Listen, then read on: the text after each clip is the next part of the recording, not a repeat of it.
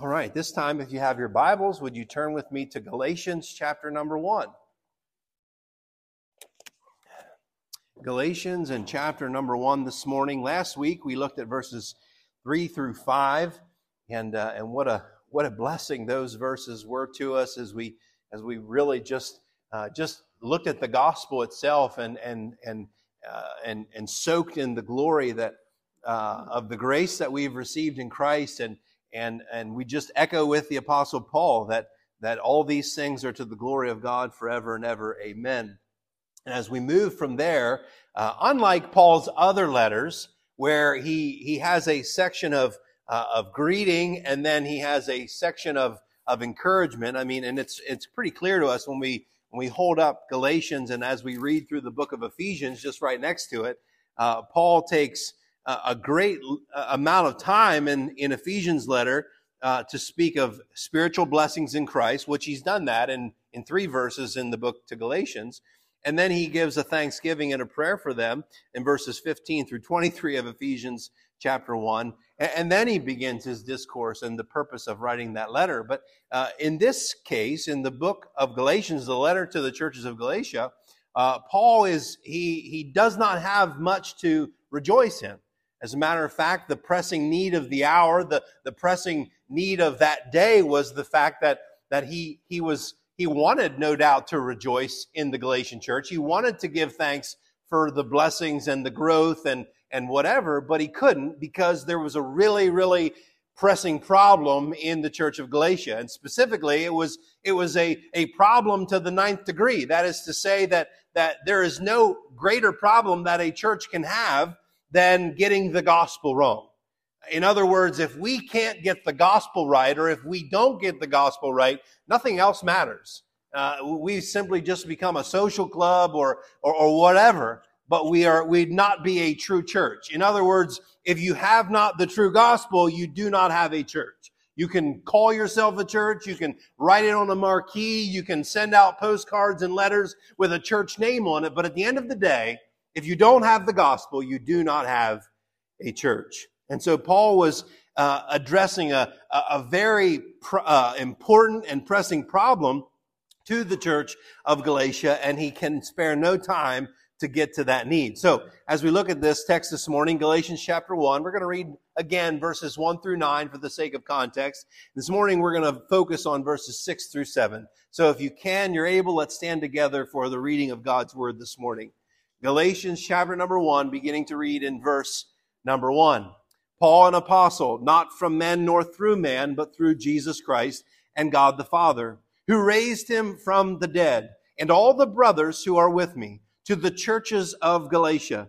Grace to you and peace from God our Father and the Lord Jesus Christ, who gave himself for our sins to deliver us from the present evil age, according to the will of our God and Father, to whom be the glory forever and ever. Amen. I am astonished that you are so quickly deserting him who called you in the grace of Christ and are turning to a different gospel. Not that there is another one, but there are some who trouble you and want to distort the gospel of Christ. But even if we or an angel from heaven should preach to you a gospel contrary to the one we preach to you, let him be accursed. As we have said before, so now I say again, if anyone is preaching to you a gospel contrary to the one you received, let him be accursed.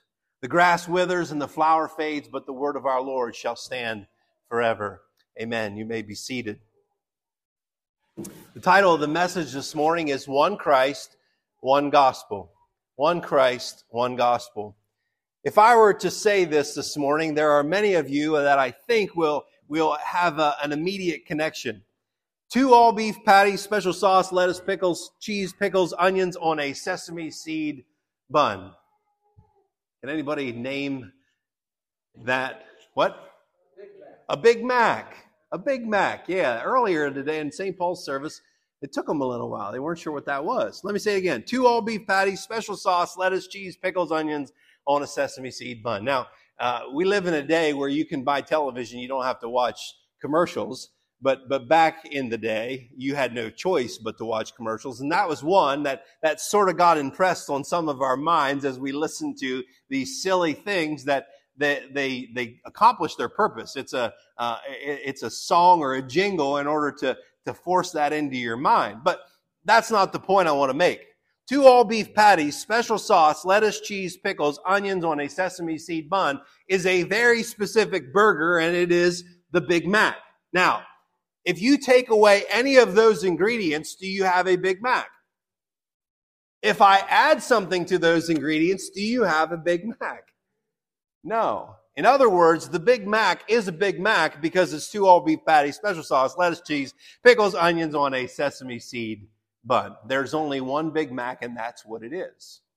And Paul, as he writes to the Galatians, is really hammering down one central truth. And that is, there's one Christ and there's one gospel. And if you add anything to it or you take anything away from it, you no longer have Christ or the gospel. It's not a one or the other. It's a both and. Christ and the gospel, one and the same, truly. And nothing can be added to or taken away from that. And his address, first of all, he addresses their rapid departure from this truth. Their rapid departure from this truth. Look what he says in verse 6. I am astonished that you are so quickly deserting him who called you in the grace of Christ and are turning to a different gospel. He's astonished. Astonished. This word astonish, it means to be struck with awe. It means to be struck with astonishment. If I were to paraphrase or translate into my vernacular, I would say it blows my mind. It boggles the mind. It's astonishing. And what was he astonished at specifically? He says, I'm astonished that you're so quickly deserting. Deserting what? Well, first of all, he's astonished at the speed of their desertion. That is, they're so quickly deserting. It's likely that it was only weeks or months since the Apostle Paul and Barnabas had been in these very churches, in that very area of Galatia, and working with them and evangelizing them and teaching them and pointing them in the right direction. And Paul and Barnabas no doubt left those churches under their own testimony here, that they left those places with an abundance of clarity as to what the gospel was and what the gospel meant and their direction as a church. And as they are going from that place and traveling around and establishing churches in other towns and in other places, they find out, a report is given to them that these people are deserting this message. They're deserting what they had been established in. And the phrase itself, deserting, it implies a process rather than a completion. In other words, the process that they were in was that they were in the process of deserting. Now, we have a word for that. We have a theological word for that. And the word for the process of departing the faith is called apostasy. Okay? And so when you're in the process of leaving the faith, well, we have a new phrase for it today. They say they're deconstructing their faith. And it's just a new way of saying an old thing. They're apostatizing. They're in the process of apostasy. Now, when apostasy has reached its completion, a person or a church becomes apostate. That is to say, they are completely outside of the realm of biblical Christianity. And so, Paul is not saying that they have totally gone to the condition of being apostate in that they've truly and finally forsaken the faith. But he's pointing out to them that that's the direction they're heading. That's the slippery slope that they are on. And so this is, again, apostasy. It's something that can be rapid or it can be slow. There's no telling the pace that an apostate becomes an apostate. It can happen fast or slow. But in either case, we hold to the reality that there are those, truly, who desert the faith. They desert the one true gospel. And these are those who are identified in 1 John chapter 2 and verse 19. The Apostle John recognizes that there were people who had initially began well and they did not finish, or they did not finish well. And so he says in 1 John 2:19, he says, that they are, they came in among us and they did not continue with us because they were never of us, all right? So there are those who begin well, and this, again, it's connected directly to what Christ taught us in the parable of the sower, that there was a seed that fell on the stony ground, right? And for a time and a season, it looked as though it was the real thing. But when the pressures of life, so to speak, were turned up and all the variables that surround a life, and specifically against a Christian or as a Christian, they proved not to have ever truly been a Christian in the first place. And so those who go out from among us because they were never of us just identify themselves as those who are deserting the faith. They become apostate. And so Paul's emphasis here, he makes on their current condition. This is important. Paul's emphasis here is made upon their current condition, not their past decision. Let me say that again. Paul's emphasis to the Galatian church is based upon their current condition, not their past decision. In other words, we often want to try to make a case for people who are walking in the wrong direction and sort of pad their conscience with their decision or even something like baptism. Paul isn't pleading with them on the basis of anything that they have done, but rather on what they believe and why they are believing it. They weren't in danger of deserting their decision. They were in danger of deserting God by turning to a different gospel. So they're in this process of deserting, specifically, notice the next word, him. Deserting him. That's the who. Make it clear to our hearts that when you defect from the one true gospel, you're not primarily leaving a religious institution, a denomination, or what have you. You're actually forsaking God himself. You're actually forsaking Christ himself. And so Paul, he points that out very clearly. I'm astonished that you are so quickly deserting him. You're deserting God. You're going away from God. You're not growing in the grace and the truth of Christ, but rather you're deserting him. You're going away from him. So they were deserting God, but also they were deserting something else. He says, in deserting God specifically, again, verse 6, you're so quickly deserting him who called you in the grace of Christ. So they were deserting God, but they were also deserting the call of God. This is something that the Apostle Paul refers to quite a bit in his writings. He's going to refer to it again in the book of Galatians. If you turn back to chapter 5, in verses 7 through 9. Again, Paul spends 4 chapters of the book of Galatians laying out theology, laying out doctrine, and turning it over and looking at all the various aspects of the doctrine of justification by faith alone. And we come to chapter 5, and he begins to apply those doctrines and those truths. And he says here in verse 7, he says, you were running well. In other words, remember, Paul says, when I left you, when Paul and Barnabas left the churches of Galatia, they were doing well. They were encouraged by what was taking place there. He says, you were running well. Who hindered you from obeying the truth? This persuasion is not from him who calls you. In other words, Paul is identifying the reality that this problem has crept in, that this legalism that has crept in, that you can't just be a Christian without becoming a Jew, has crept into these people. He says this persuasion is not from God. It's not from the one who's called you, but rather, he says, look at verse 9, a little leaven leavens the whole lump. In other words, a little bit of false doctrine goes a long way. A little variation on the one true gospel goes a long way. It perverts the whole thing. Another thing, a little twist on the person and work of Christ perverts the whole thing. In other words, it's like, how many of you, if we were to take a 1,000-gallon tank and drop 1 drop of battery acid in it, who would say, I'll take a drink of that? None of us. None of us. Why? Because that 1 drop has polluted the whole.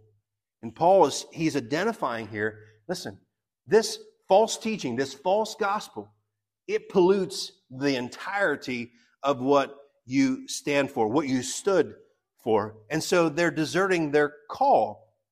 Romans chapter 8 and verse 30. Again, Paul speaking of this call. He says, those who he predestined, he, God, called. And those whom he called, he justified. And those whom he justified, he also glorified. 2 Thessalonians chapter 2, verses 13 and 14.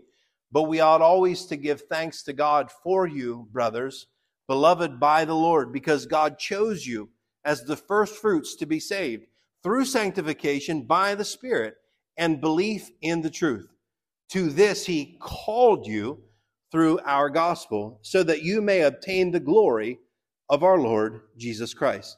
Now, the reason that I go that direction specifically and focus on this call is that our theology, right, the way we understand the call of God, that there is a general call and then there is a specific or an effectual call, okay? The two are not the same, but the two have common roots. The general call is that we have been given the priority as a church, as a body of Christ, to proclaim the truth to the whole world, right? That's without distinction. That the gospel would be proclaimed to every tribe, tongue, and nation, that has no boundaries around the globe.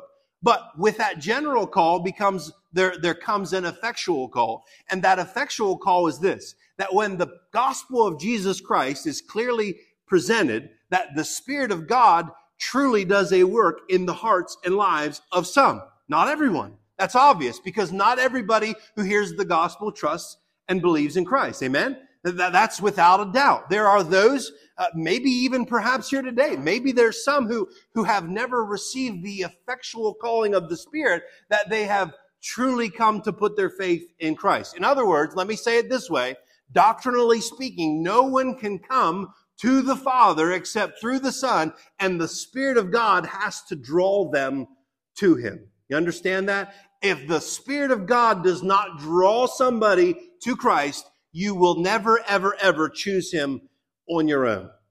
That's what the Bible says. John 6:44. It's clear. No one comes to the Father except He draws them. And how does He draw them? He draws them through the preaching of the gospel and the effectual work of the Spirit of God. Now, what we don't see here in Paul's writings to the church of Galatians is he doesn't go on a discourse and tell us about the effectual call of God. Although in other parts of Paul's writings, you would find that, specifically in Romans 8, right? There it is, plain and simple. He's talking about that. But he doesn't go there with the church of Galatians. Why?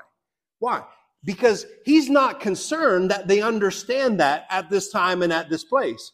Because the greater thing is, these people are forsaking the gospel. You don't have to understand the effectual calling of the Spirit to know that somebody is in a place of great danger and they're forsaking their faith, and thereby they are either going to become one of two things. They're either going to be faced with the truth and they're going to turn around and come to the truth because the Spirit of God has been working in them, or they're going to continue on the path of apostasy and become an apostate, and they will forsake their faith altogether. And so Paul's emphasis here is he's calling them to remembrance that they were called by God.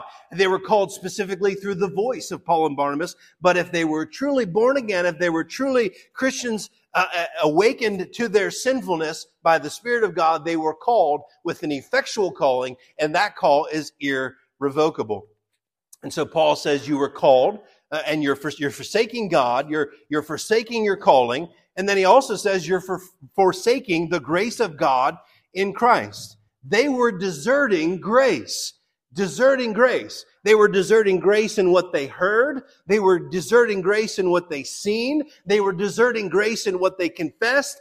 And they were deserting grace in what they supposedly had received. And Paul brings this up in chapter number 3, verses 1 and 5. He brings to remembrance to them, O foolish Galatians, who has bewitched you? It was before your eyes. In other words, you witnessed these things. You heard these things. You've seen these things. He says, it was before your eyes that Jesus Christ was publicly portrayed as crucified. In other words, these were things that they had confirmed. These were things that they had confessed to. Jump down to verse 5. Does he who supplies the Spirit to you and works miracles among you do so by works of the law or by hearing with faith? In other words, Paul, again, he's emphasizing, listen, You guys, you've seen the mighty works of God. The apostles at this point in time, this was either the first or the second letter in the New Testament that was written. And so he's identifying this supernatural gifts of the apostles that were at work among them. And he says, you were witness to these things. You witnessed these things. You saw the grace of God in its prime. You saw the grace of God in all of its glory, working miracles among you. And you're deserting this? You're leaving this? You're going away from this? And note well, the attack there is really that there are always those who are seeking to add to or take away from the gospel. And both of them are equally dangerous. In other words, obviously the Judaizers that were coming to the churches in Galatia and were perverting the gospel, they were adding works to the gospel of grace. And when you add works to the gospel of grace, what you're doing essentially is you're denying the supernatural aspects of the gospel itself. You're refusing to identify the sufficiency of Christ, and you're also refusing to live up to or confess fully the depth and the scope of the gospel itself. And so when we're talking about legalism or we're talking about liberalism, it's actually the one and the same. Whether you're a legalist or you're liberal in your theology, at the end of the day, it's an attack on grace. Amen? That's what the attack is on. So when we say legalism and liberalism, maybe the best way of understanding it is like this. When I say legalism, it's Jesus plus, okay? Or we could say it's faith and repentance plus.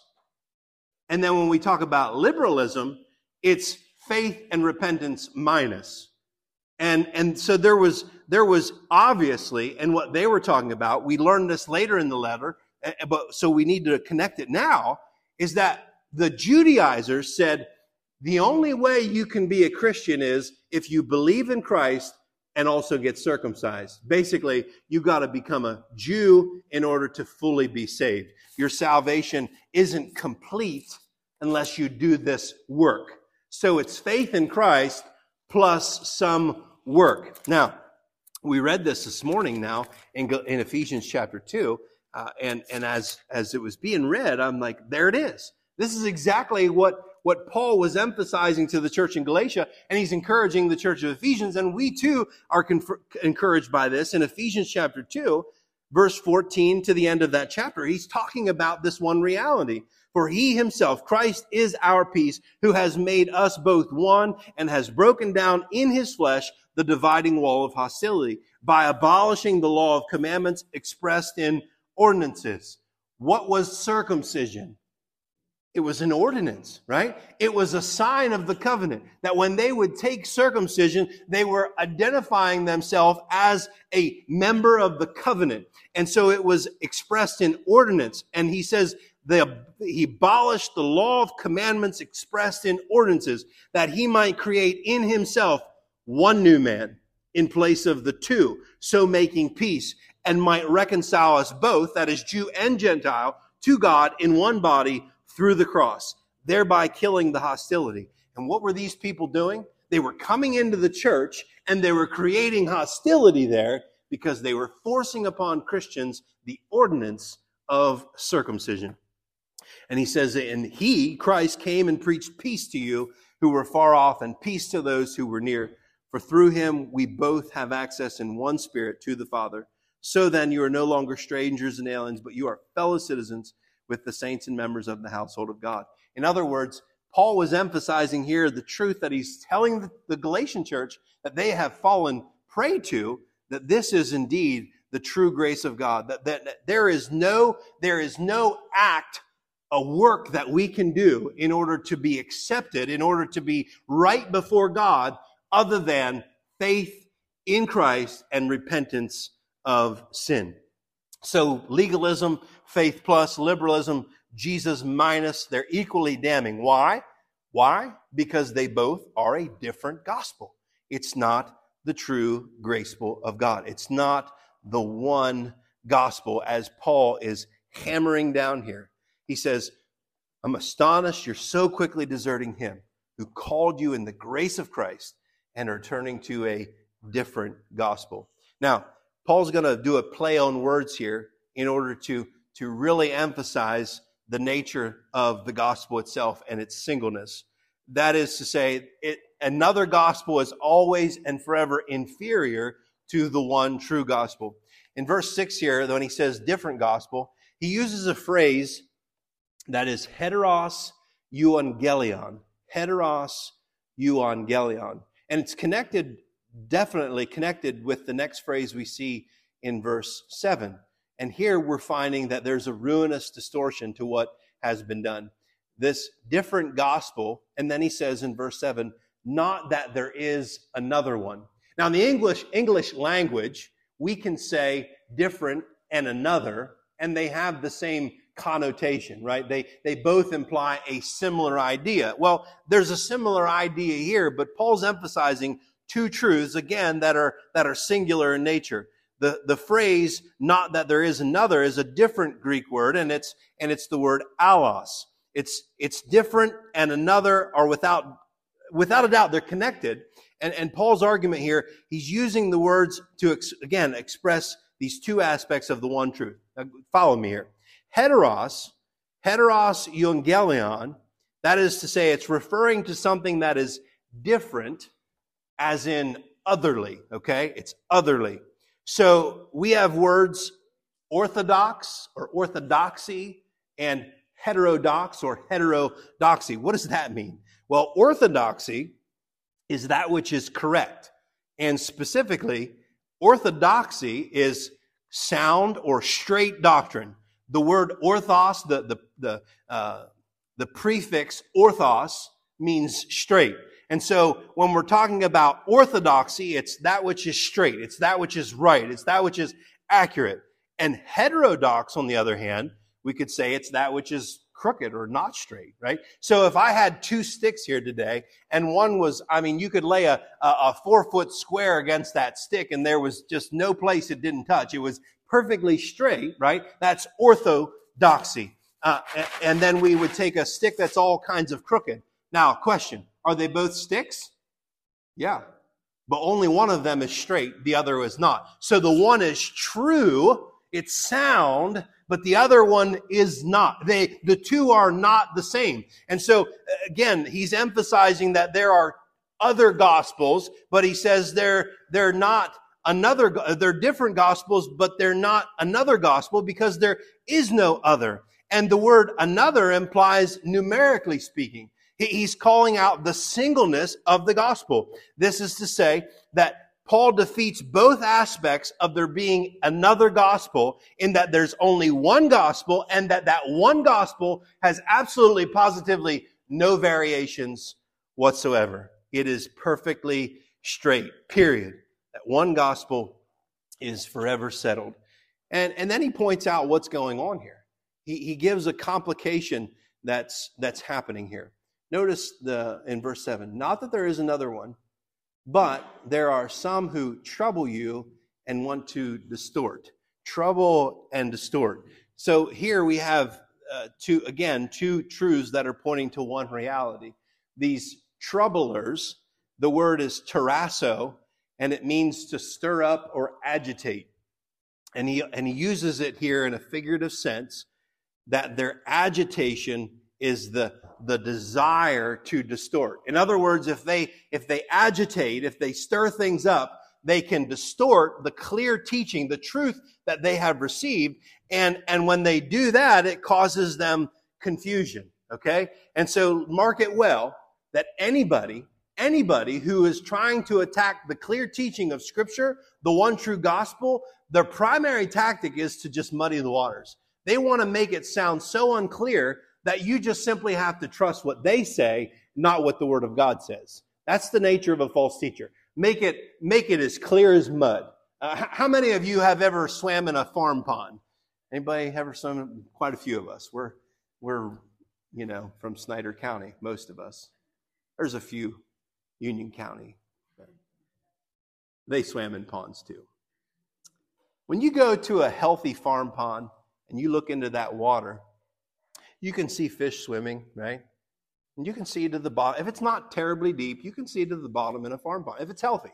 If it's not healthy, it's going to be covered in all kinds of scum and duckweed and whatever. And that's whatever. You can't see to the bottom of that. But a perfectly healthy pond, you can see through it. It's transparent. And you can see down it. But what happens, you get a half a dozen rowdy boys, and they jump into that pond, and they don't even have to touch the bottom. All they have to do is start swimming around the top. In a couple minutes, what's going to happen? It's going to get muddy, isn't it? They're going to stir up the bottom. They're going to agitate that pond in a way that when they stir up that mud, that water that you could once see through very clearly has now been agitated and distorted. And the fish that you could see before, suddenly no more, right? Because the water has been muddied. And what does that do? Well, in the sense of truth, in the sense of the troubling that they were bringing to the gospel, to the church itself, their agitation stirred up a distortion so that the gospel that was so simple and clear has now become confusing and complicated. In other words, you think about the nature of legalism that is adding to the gospel. Where does it end? Right? Where does that end? If I have to do something because obviously you're not believing in, you're not trusting in the sufficiency of Christ himself, if you have to do something in order to be saved, how much of that do you have to do? I mean, let's just be honest. 50% of us here about are male, right? The other 50% can't even participate in circumcision. You ever think of that? So what's their hope? If a woman can't be circumcised, how's she going to be saved? Right? It doesn't make any sense. Now, again, I'm not trying to complicate what the Mosaic law required, but I am pointing out that in and of itself, the nature of circumcision and the fact that a woman could never participate in such a thing raises an issue. And thankfully, the scripture is clear that the circumcision that it was modeling was not a circumcision of the flesh, it was a circumcision of the heart.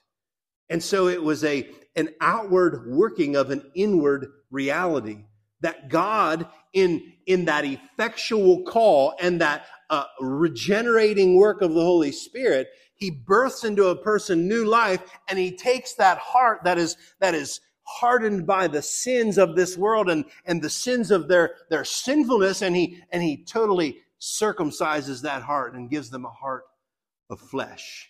He takes it off.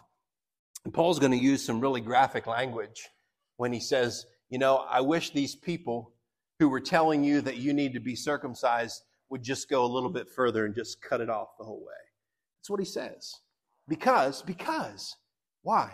This was so important. They were distorting, they were troubling these people, they were adding to in order to confuse, to muddy the water and make it complicated. And what is it specifically that they're making confusing and complicated? Well, it was the gospel of Christ. They were distorting and agitating in order to pervert the gospel of Christ. Now, here's where we're going to end this morning. When we talk about the phrase, the gospel of Christ, there's three things we want to consider. First of all, the question we should ask is this: not what do I think it means, the gospel of Christ, but we should say, what did Paul mean when he said the gospel of Christ, right? And the reason that I bring this up or make this an emphasized point is because today there are those who are attacking phrases like this, the gospel of Christ, and they're trying to, again, agitate and distort and make what is clear and simple confusing and complicated, right?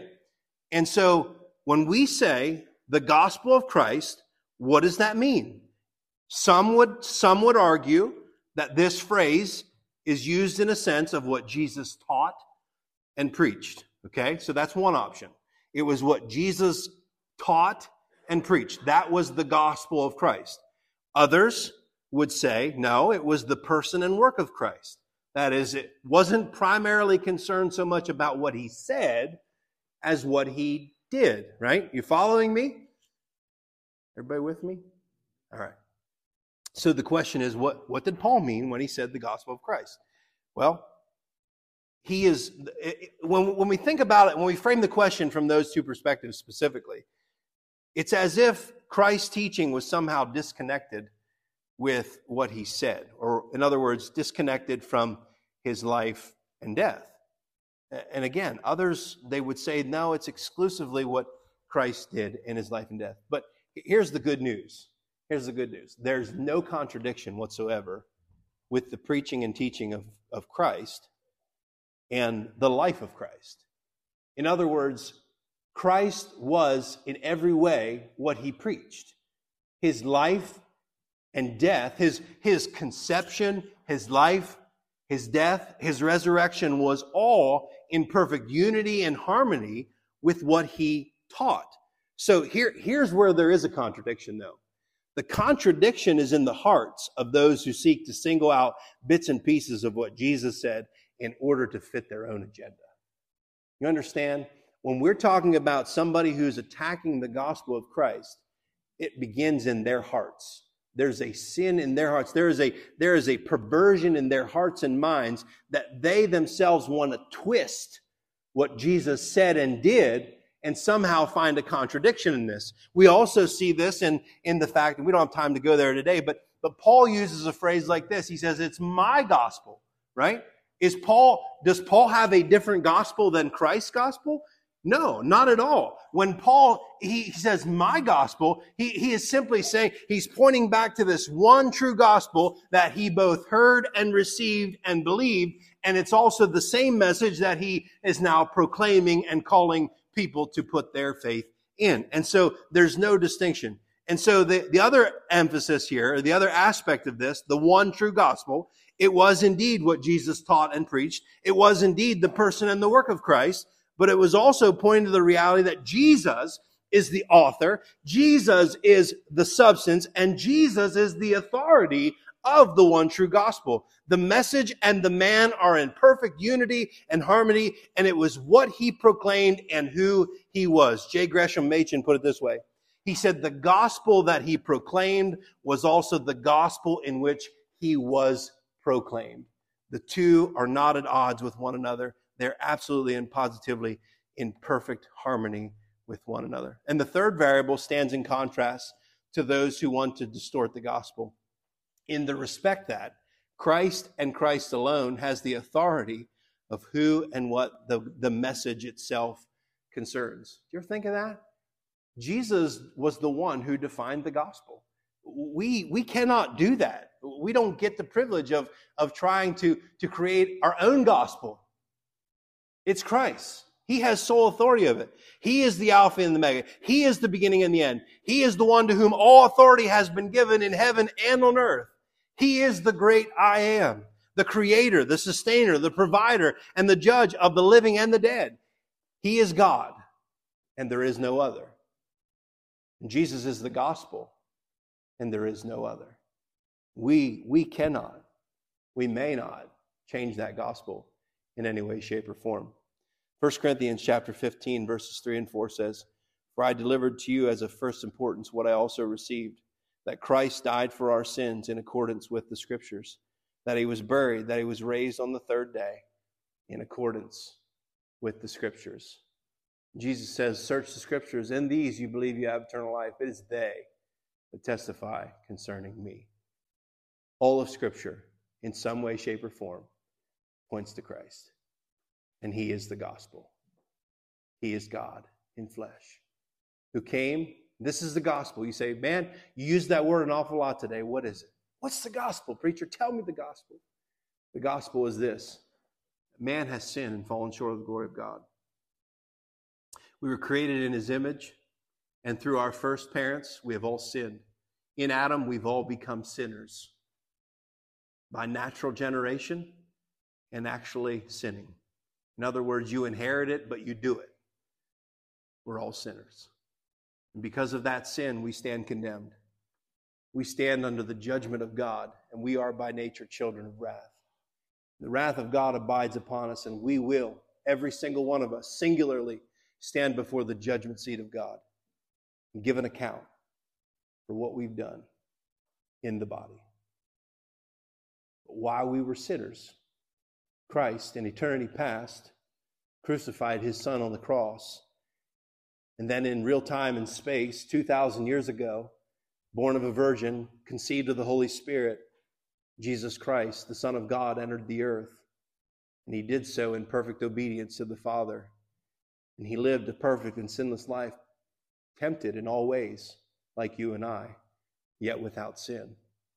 And then, this one who was fully obedient to his Father gave up his life, laid it down as a ransom, as a propitiation for our sins. No one took his life from him. He willingly gave it up. And he who knew no sin became sin for us, so that in him we could become the righteousness of God by faith. Jesus, as he gave up his life, sacrificing himself, pouring out his blood to satisfy the wrath of the Father, his sacrifice was accepted by the Father.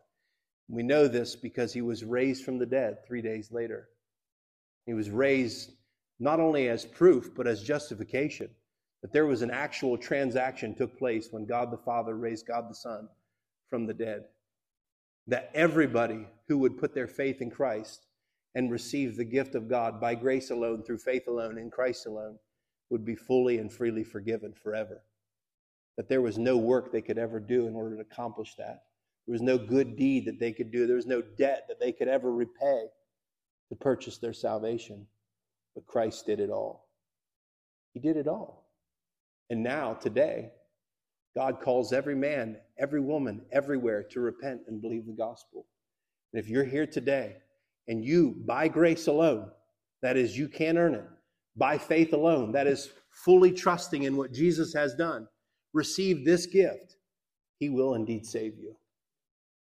All who call upon the name of the Lord shall be saved. Where do you stand today? Have you received this gift? Or are you trying to do something to earn your way there? Can I tell you, not in this life or in 10,000 lifetimes could you ever earn your way there. Because every time you'd be born, you'd still be a sinner. Christ, the sinless one, the perfect one, he accomplished salvation so that you could receive this gift by grace alone. You can't earn it. Praise God. Amen?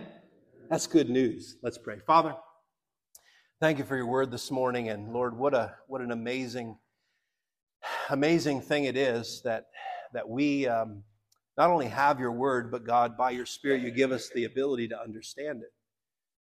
And Father, I pray that today, Lord, everybody that's here, Lord, I pray that everybody that has the mental capacity and the spiritual awakening that God truly believes, truly understands and believes that God, you would do a work in everyone.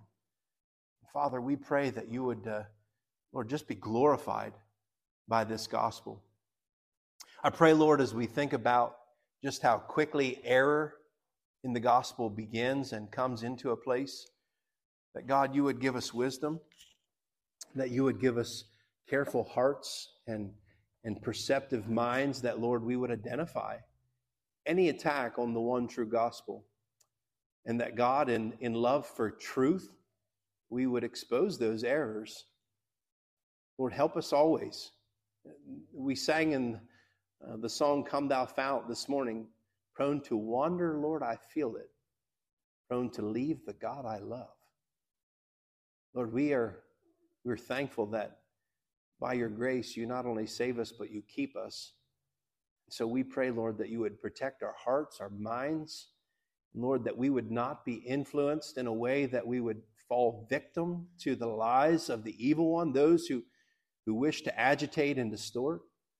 But God, with clarity of your word, that we would engage in the battle for the one true gospel.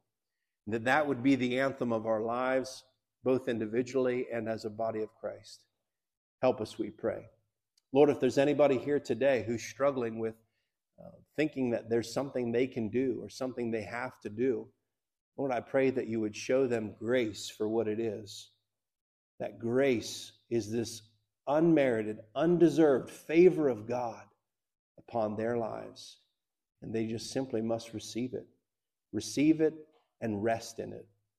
And Father, we pray that you would just continue to do a work in us and through us, helping us all to point to the Savior everywhere we go. Lord, we love you. Thank you for your word today. We pray you'd bless it in Jesus' name.